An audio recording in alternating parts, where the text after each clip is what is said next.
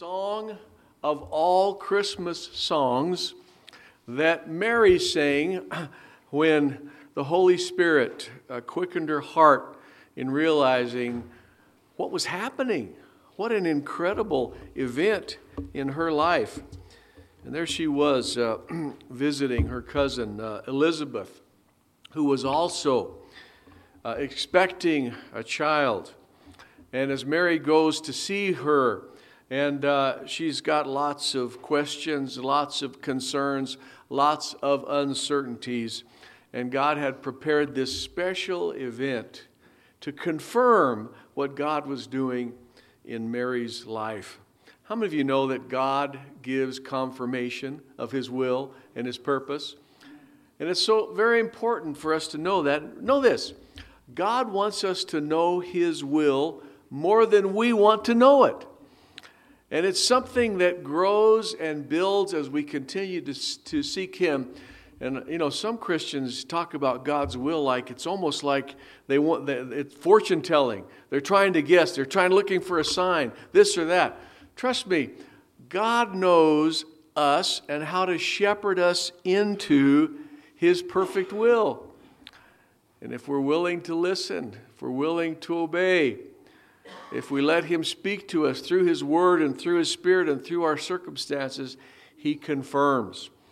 I've had some tough decisions to make in life about God's will from time to time. How about you?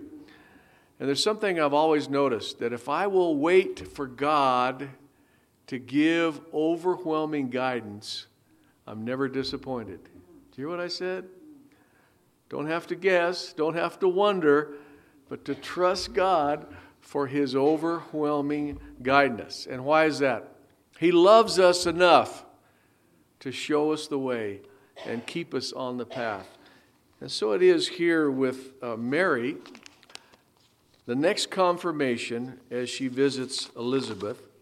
And verse 39, let's begin reading there. It gives us the context. At that time, Mary got ready, hurried down to a town in the hill country of Judea, where she entered Zachariah's home and greeted Elizabeth. And when Elizabeth heard Mary's greeting, the baby leaped in her womb. And who was that? That's John the Baptist, baby John. And Elizabeth was filled with the Holy Spirit.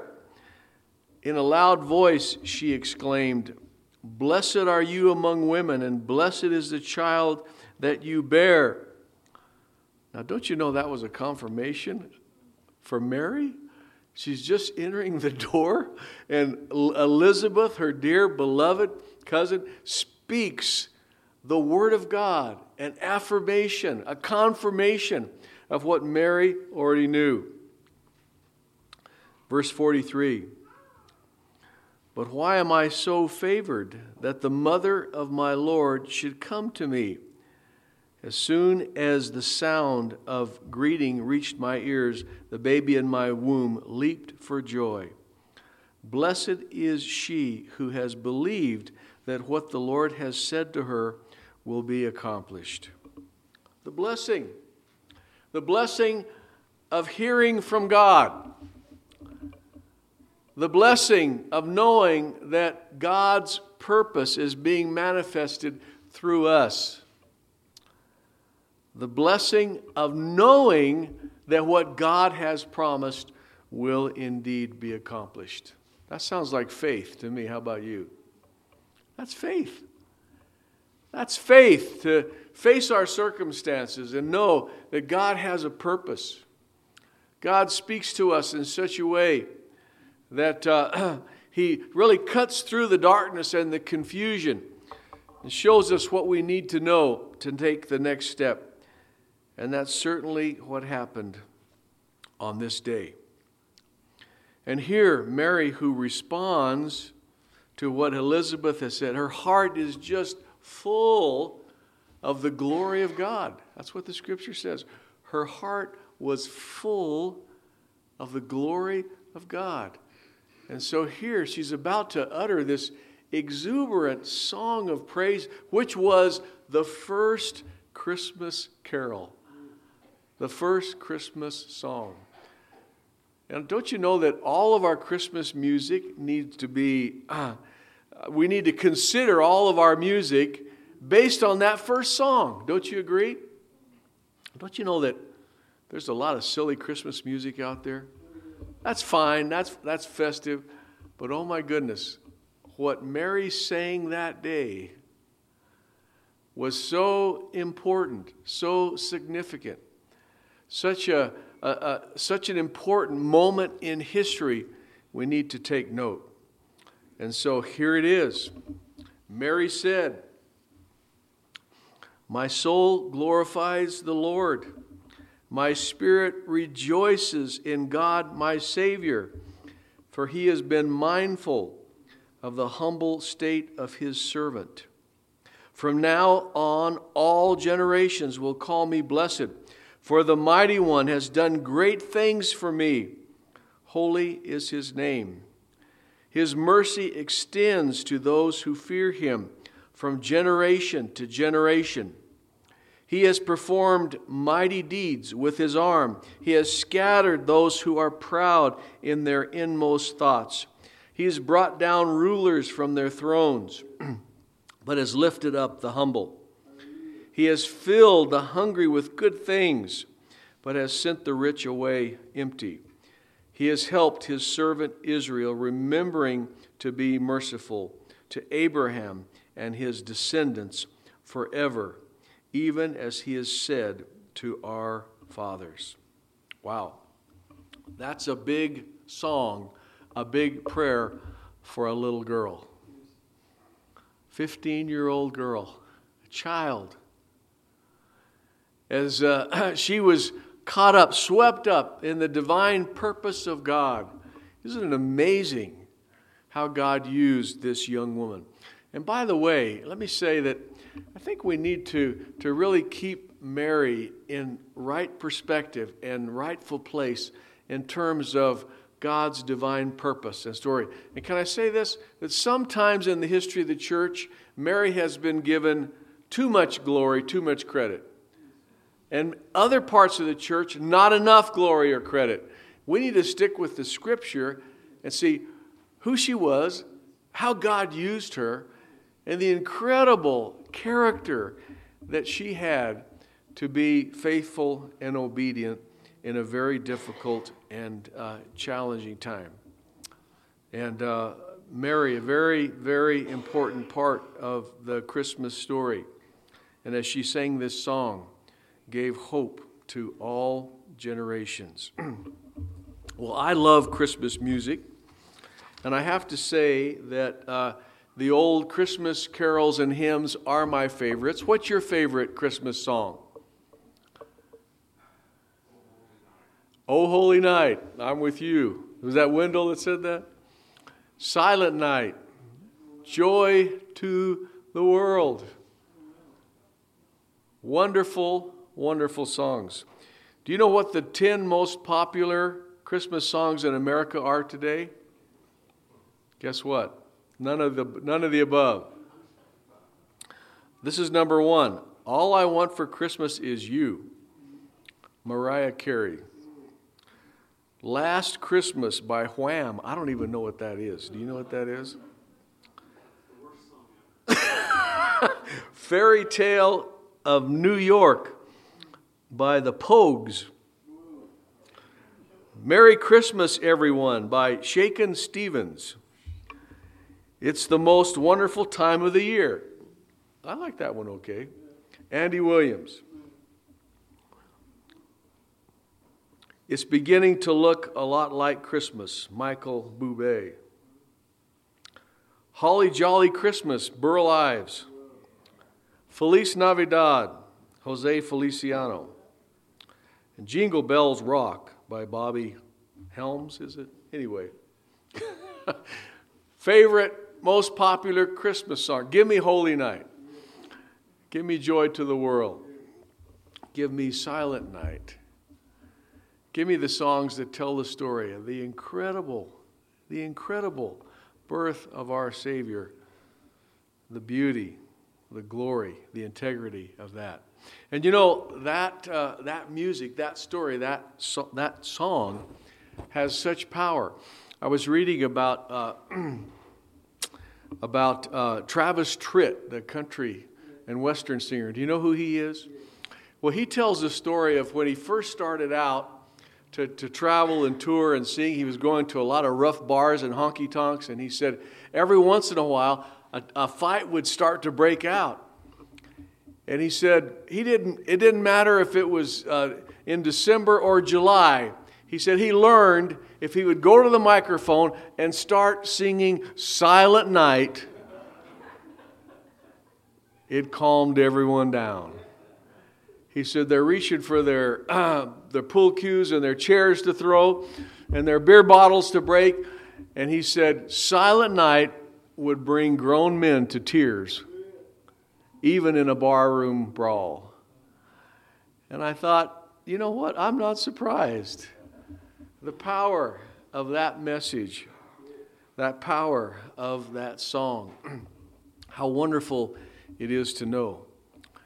And this message, this song, this truth is something that we as believers can truly manifest and share in a powerful way.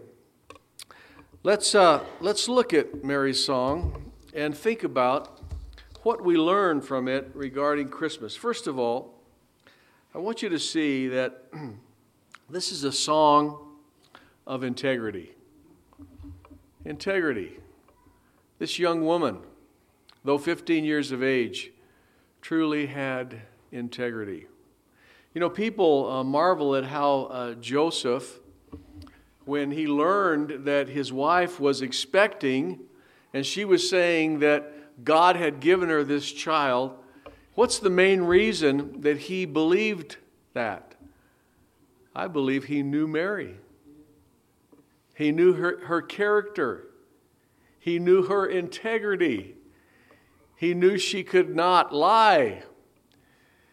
He believed that what she was saying was true. Now, God stepped in to convince him in various ways, of course.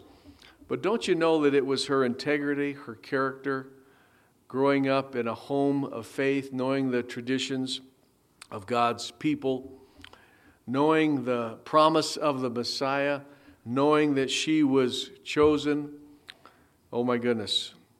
The integrity of her witness and her ability to sing this because her life had lined up with the purposes of God. Not only the integrity of Mary, but the integrity of Israel and their history as God's people, and how she was saying what God had been revealing in Israel's history all along. And so, as Jesus was promising, or as God was promising a Messiah, and each generation looked forward to the coming of that Messiah, we see the integrity of this people being prepared, looking forward to a Messiah. Second thing I want us to notice about this song is that it is a song of Scripture. You know, there are many references to Scriptures in this song that we might overlook. Let me give you a list of the Psalms that are mentioned or quoted in various phrases. Psalm 34, Psalm 138, Psalm 71, Psalm 103, Psalm 98, Psalm 132. All of these psalms which were in Mary's heart and in her mind. And as she expressed what God was doing, God confirmed through her voice, His word, and His dealings in what was happening. We also see a similarity between what's happening here and what happened with Hannah, who was promised a child, and that child was delivered through very special circumstances in Israel's history. And that was truly a prophetic event when Samuel was born that really gave an indication of God's purpose and how He would bring this about when he brought the Savior into this world. And so, she was filled with Scripture. And by the way, don't you think it's important for us to have our lives filled with Scripture? And to fill our children with Scripture? You know, I grew up when memorizing Bible verses was important. I almost never hear of it anymore. To memorize the Scripture, and for our children to memorize the Scripture. And it certainly has been part of the tradition of Israel and the Hebrew people to train their children this way, and something which perhaps is too neglected in the life of the church today. Well, don't you know that Mary, as a young child, all of the Word of God that was in her heart lined up with what God was telling her, and she knew that she knew that she knew, and so the Scripture just tumbled out in her praise as she sung this song. Third thing I want you to notice about this song is the humility of Mary, the humility of this servant that God was bringing into this world to save us. You know, Mary was not well educated. She was not wealthy. She wasn't of high position. She was a very common person. Abraham Lincoln said, God must have loved common people because he made so many of them. In our culture, we often overlook the common person. God never does. And God can accomplish great historic things through someone who would be totally neglected, totally missed, totally overlooked in terms of their potential importance. He chooses this young, humble woman, and he trusts her with the great responsibility of bringing the Savior into the world. And not only was she humble, but her child, the chosen one, the Messiah, would come about in the humility of childbirth and childhood in this humble Jewish home. And we see there was hope for the world. We can all identify with what was happening here. This humility. God has considered, as the Scripture says, the humble estate of His servant. The fourth thing I want you to see is this is really a song of hope. Hope, the fulfillment of the promise to God's people regarding the coming of a Savior. And hope is something pretty important for us to have. Michael was sharing this with me about in his struggle with his sickness. He said, you know, God has given him such incredible confidence that God's going to see him. That's the gift of hope. Isn't it wonderful that God gives us a hope to match the trial that we're facing, the gift of hope, to see beyond, to trust, to know? What a wonderful gift. And so he gave it to Mary. And it had everything to do with the hope that Abraham had when God called him out to a new place and promised that through his lineage that a Savior would come, and that hope that carried on from generation to generation. And here it is in Mary's heart and in our hearts. We really need to see Christmas as a season of hope. A season of hope. As dark as it may be, as challenging as our circumstances, we know that God has an answer, and He will provide that answer in due time. You know, we're living in a world and a culture where so many people have lost hope. And I just must mention the problem and the challenge that we have. Every Christmas, I'm concerned about people who act destructively. And I have to say it, did you know that the suicide rate goes up during the holiday season? How sad. As people are feeling lonely and troubled, they come to the end of the year. You know, it's hope. It's hope in God and His purpose that will get us through the darkest of times. And if nothing else, Christmas needs to be about hope. The fifth thing I want us to see about her song is that it's a song of triumph, and it's a song of redemption. Triumph, as God's purpose is to bring justice, to bring peace on earth, to bring down those that are high and mighty, and to lift up those that are humble and trusting Him. You know, as you read this, you realize God has a plan to turn this world upside down. I was reading where in some countries where there is strong government control, they have to be careful in reading this song because it sounds so revolutionary. The statements made regarding how God is going to bring down those who have power and lift up, raise up those who are powerless. How many of you know that the gospel is the most radical message that has ever come in the history of the world? Absolutely. But it's a change that leads to righteousness and good and to the kingdom of God. And this message is upsetting to who? To those who have the power, to those who are in position, that want to hang on to their positions.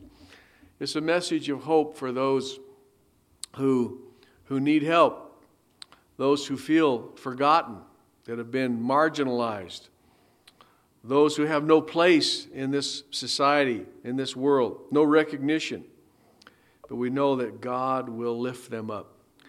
And think of it this way. It looks like God's plan to turn the world upside down, but really it's to turn it right side up. Because the world is upside down because of sin. And without God, what we think is right may be wrong. What we think is wrong may be right when it comes to preserving our power and our position. And so, what's Mary saying? God is going to make things right. He's going to turn this world right side up through His plan of sending a Messiah. We can be so very grateful that that plan is in place and that we here, so many centuries later are living that promise and seeing that plan in such a glorious way. So, let me just make a couple of applications and then we'll finish up this morning. The song of Christmas it's the greatest song that's ever been sung. That song is in our hearts. That's a song that we can sing like Mary, with integrity and with Scripture and with humility and with hope and in victory. And so let's sing the Christmas song in the right spirit. And yes, we can enjoy the activities of the holidays and all of the festive things that take place. But the great purpose, God's purpose behind it all, has never changed. And that's what we need to sing about. That's what we need to share. That's what we need to believe. And so whatever your favorite Christmas song, and to sing it with the same integrity and the same joy that Mary had that first day when she expressed it. It's our privilege. It's by the Holy Spirit that we can do just that. Lord, we do thank you for this song, which is timeless. This song about how you planned to save us all and to save the whole world through the simple gift of your Son. Help us this morning to draw near to you. Help us to enter into the fullness of your purpose and your promise. Help us, O God, to sing this song with the same integrity that Mary had as we realize that we're in a world that does not understand does not appreciate what this really means. Help us this morning, oh God. Lord, we just want to rededicate ourselves to you at the beginning of this Christmas season. Lord, we want to have a good Christmas, and that means putting you first. That means sharing you with others.